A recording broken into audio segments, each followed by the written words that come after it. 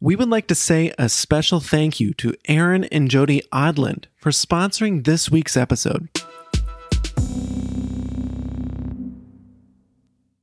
After Christ shows up, he's baptized. This is my son. He's been identified as the seed, the beloved, and now start stomping on the head of the devil. What's up, everybody, and welcome back to Scripture First, the podcast that explores how the Lutheran lectionary is working in your life. I'm your host, Mason Van Essen. In this week's conversation, Dr. Chris Krogan is back to break down the well-known account of Jesus being tempted by the devil in the wilderness.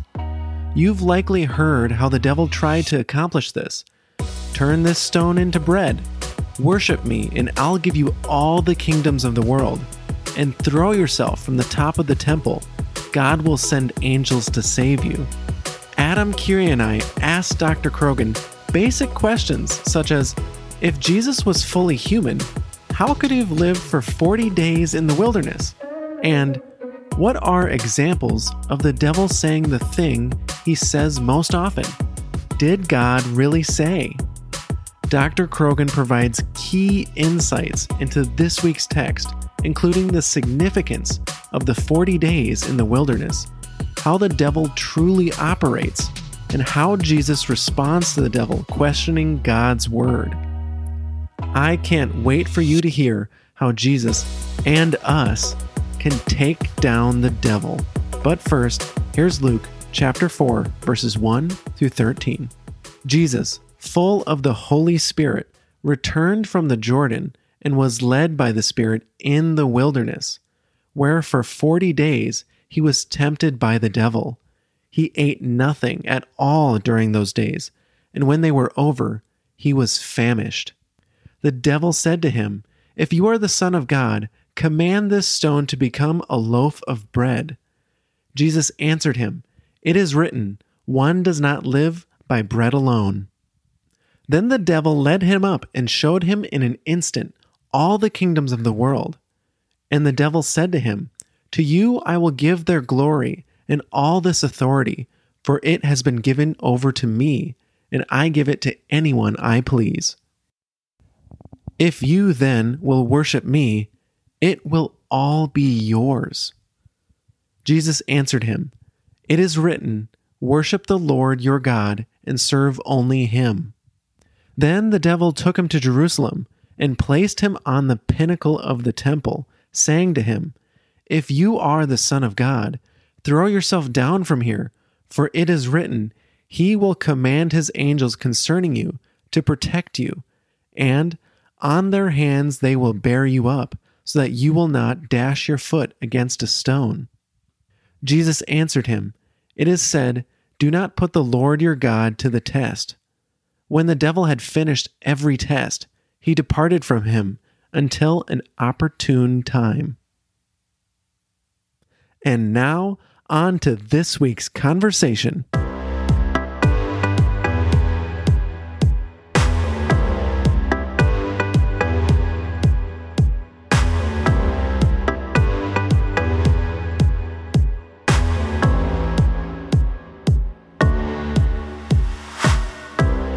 Welcome back to Scripture First. We have Dr. Chris Krogan with us this week. Thanks for being here, Dr. Krogan. It's good to be here.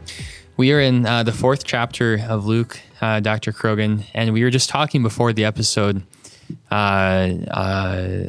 It's the temptation. Yep. This always occurs directly after the baptism of Christ. Yep. Sometimes you'll hear the language, and the Spirit immediately pushed him out. Yep.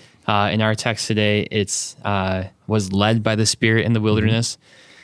But we were just kind of looking at the context of this and seeing that between the baptism and this temptation, there's something else in Luke's gospel. Right. So there's this long genealogy. So Luke lays forth this long genealogy, which basically is a genealogy that traces from Adam and Eve in the garden, to Christ, and does all this connection, which is a fascinating thing, I think, because obviously Adam in the garden and Eve, they're tempted by the devil and they fail the temptation, right? Mm-hmm. That is to say, the devil puts a word of deceit and doubt into their ears. Christ shows up. Now remember, what we've talked about is what was promised to Adam and Eve after they were banned from the garden, that God would send Christ to crush the head of the serpent. Seed was going to crush the head of the serpent. So this is that first engagement.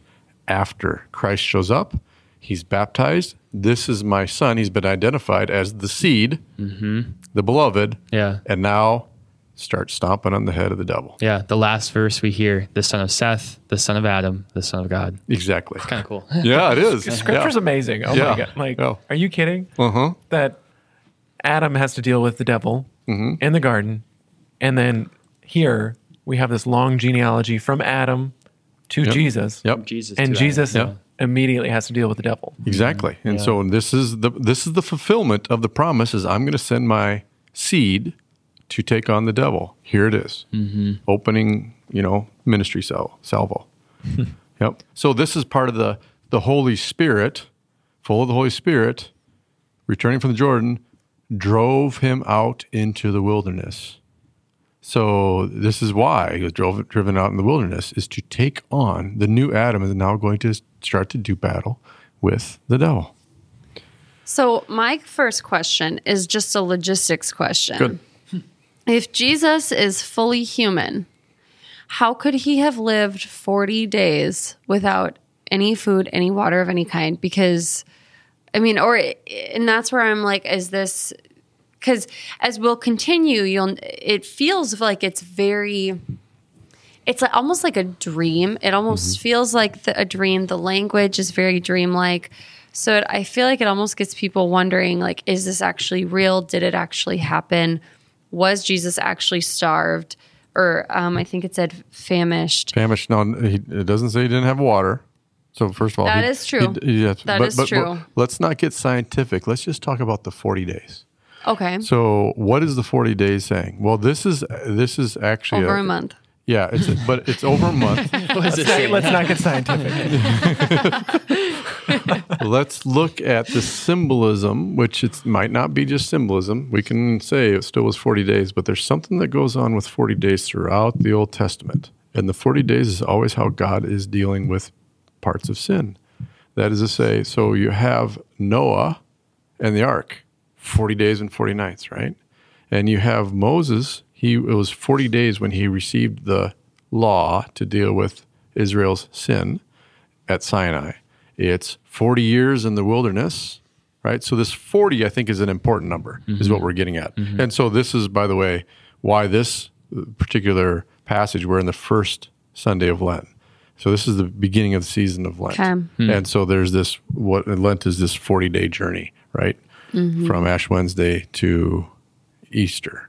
And so it's let's just think about the number 40, not how did he stay without food for I'm over a going to month. be thinking about how did he... Yeah, no, I know. But he I'm had just to saying. drink a lot of water. Right, yep. Well, So, I mean, you get the human element of this famished. right after this. He ate nothing at all during those days, and when they were over, he was famished.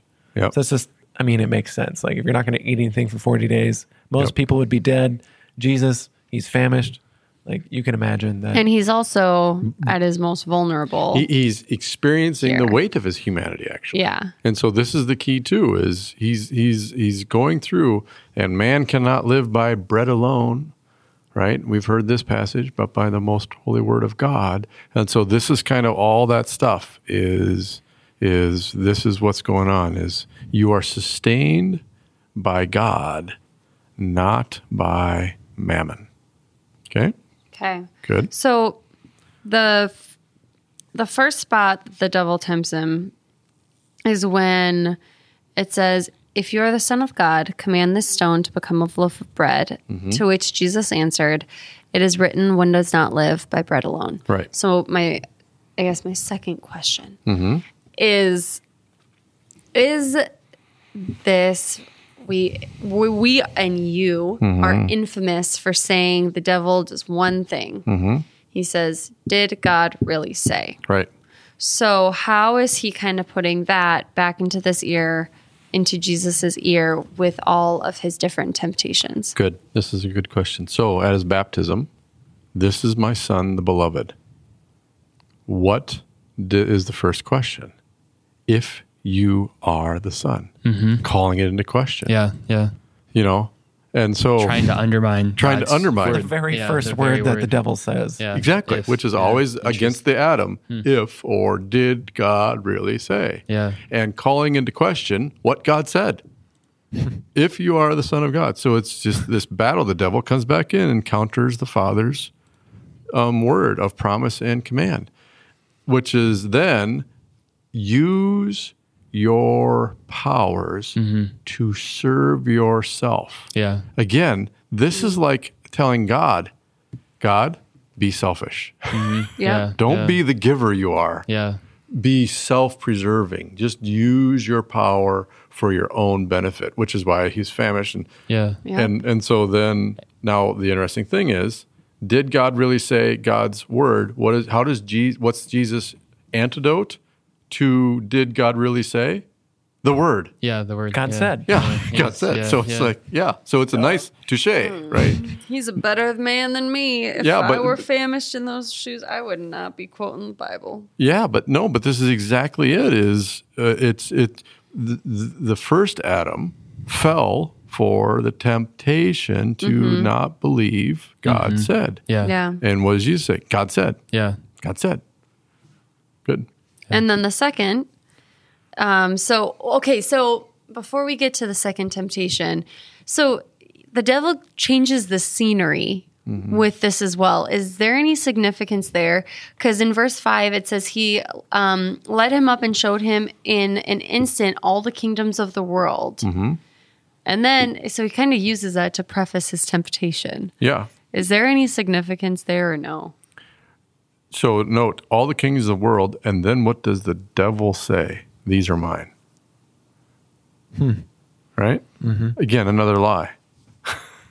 It's not the devil's.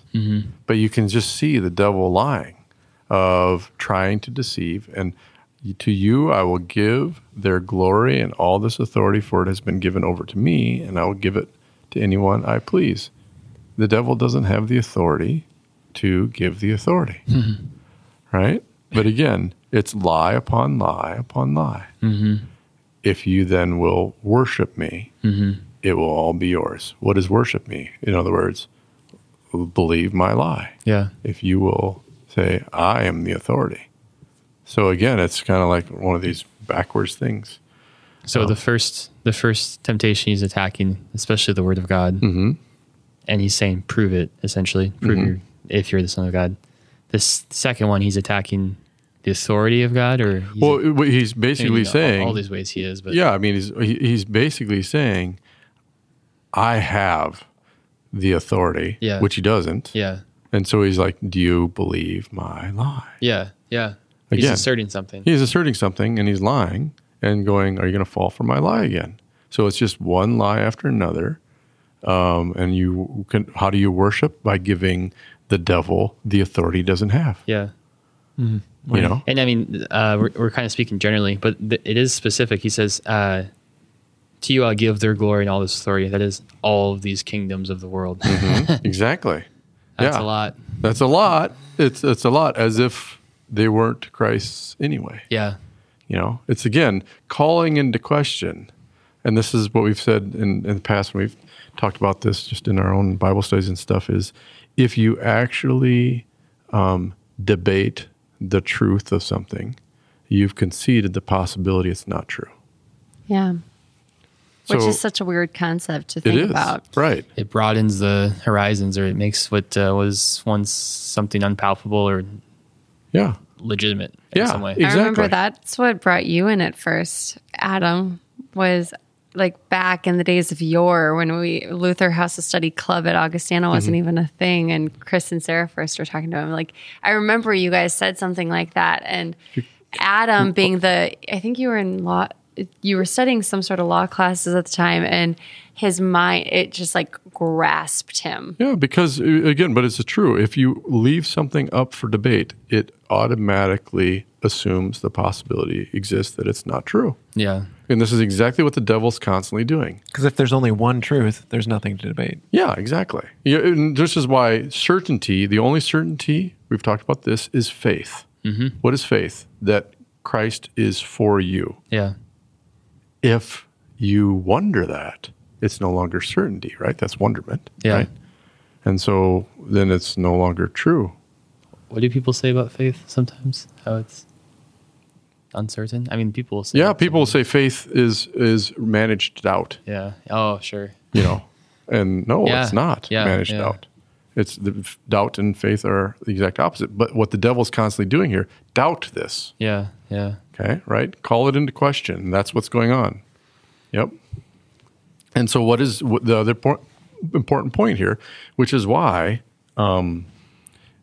this is important. Adam and Eve fell for, did God really say? What does Jesus do again? It is written. God said. So his constant antidote, his constant thing is, God said, God said, God said. That's the antidote. So he continues on. Then the devil took him to Jerusalem and placed him on the pinnacle of the temple, saying to him, "If you are the Son of God, throw yourself down from here, for it is written, he will command his angels concerning you to protect you. And on their hands they will bear you up, so that you will not dash your foot against a stone." So he took him to the holiest of all places. Yep. And a week or 2 weeks ago, we already determined Jesus, knows Jerusalem is his place of death Yep. too. And he essentially gives the ultimate option of self-sacrifice, I guess, for Jesus, being like, this is your chance to save yourself. Well, It's not even sacrifice. He's just telling him to. just take a chance and test God. Yeah. You're not going to gain anything. He's just saying, If you're really the Son of God, right. You're really You the won't Son die. of God, you won't die. And so it's the devil saying, let's see if the word is really true. Yeah. That's again. And it's again that the temptation is God a liar? Which is God like me? That would be, if he's a liar, he's me. And so the devil is only a liar. And so is God a liar? So it's the exact same temptation. And so it's a backwards way of see if the word is true. Test it. Yeah. Try it out. Well, this is like trying to, science is only a theory is only proven as, legitimate as if you can test it over again, right? And it comes back with the same results. So it's this, but note, science only is skepticism. It's not truth. And so this is what, test it, try it out. Let's see if it will come to bear. No, God said it. It's true. And so if you ever want God to prove himself, you just call him a liar. Yeah. You just called him a liar. And Yeah. that's exactly what the devil's on here. And so, but what's interesting is he tries to use scripture again. So now he takes the word and tries to use it against Christ, the chosen one. And so Jesus says, well, let me use scripture against your attempt to use scripture. It is said, do not put the Lord God to the test, because doing so is actually breaking the first commandment. So you're trying to bargain with God, and then you're using skepticism to prove a promise. You can't.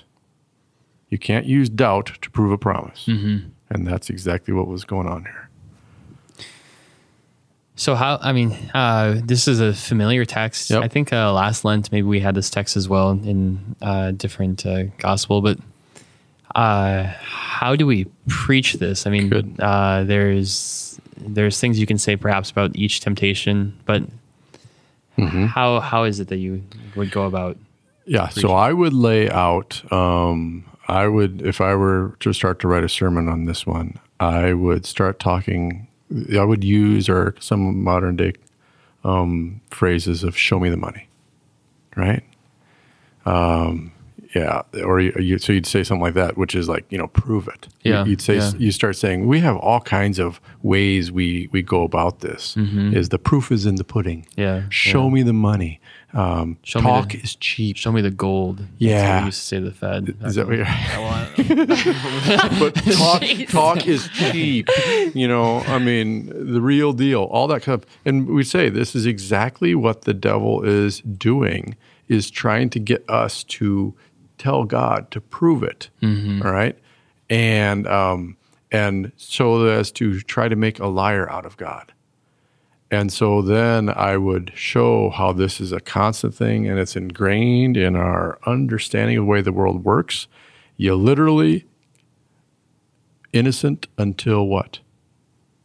Proven guilty. Beyond a reasonable doubt. So this is the way the world works. The devil's trying to play using this law, this structure, this skepticism to get to some kind of decision for you. Well, that is, again, beyond a reasonable doubt is not faith still. That's reason. Yeah. And so, which is why we can convict people on false evidence, because you can persuade somebody into beyond a reasonable doubt, which still isn't certainty, which is why you can have appeals to things. Right. But I mean, you need to do this in the real world. I mean, in the world. Exactly. This is the So only way we're to not saying operate this in is the bad, world. but what you can start to recognize, and so if I was preaching this, I'd say this is literally what we've been trained in from when we're little kids and up, but it's God does not lie Yeah. is what this whole text is about. God does not lie. And then the seal, the deal on this. So when he said, your sin is forgiven, God does not lie. When he says he's going to raise you from the dead, God does not lie. When he says, you're mine, my sheep hear my voice, God does not lie. Christ, that's his first out of the chute, what he's stomping on the devil's head. God does not lie. He's not the devil. And on that note, we've reached the end of this week's episode, my friends. As you heard in this week's conversation, the only thing the devil can say is, did God really say? We just came from Jesus' baptism, where God told us who Jesus is, my son, the beloved. And the very first thing the devil says is, if you are the Son of God, the devil is a liar. But Dr. Krogan showed us that the answer to questioning God's word is exactly what Jesus did, quoting God's word. You can rely on God's word because it's true. Capital T true. God does not lie. When he said your sin is forgiven, when he said he'll raise you from the dead, when he said you're mine, God does not lie. If you've ever found yourself wondering about a certain term or concept we discussed on Scripture First, we have dozens and dozens of free resources on our website to help you learn about Lutheranism and the freeing gospel of Jesus Christ saving us from our sins. We have videos and study guides for everything from the distinction between the law and the gospel, to the meaning of baptism, to breaking down Luther's key teachings, such as the bound will and the freedom of a Christian. Go to lutherhouseofstudy.org to learn more. Luther House of Study's mission is to strengthen Lutheran leadership and ministries for the proclamation of the gospel. We wouldn't be able to serve current and future ministry professionals, as well as members of the church, without the generous support of people just like you. If you or your congregation is interested in sponsoring an episode of Scripture First, please send our co-director, Sarah Stenson, an email at sstenson@augie.edu. That's SSTENSON@augie.edu. You can find her email in the show notes, or find more information about supporting Luther House of Study at lutherhouseofstudy.org. Thanks again for joining us this week. Remember, God does not lie. We'll see you next time on Scripture First.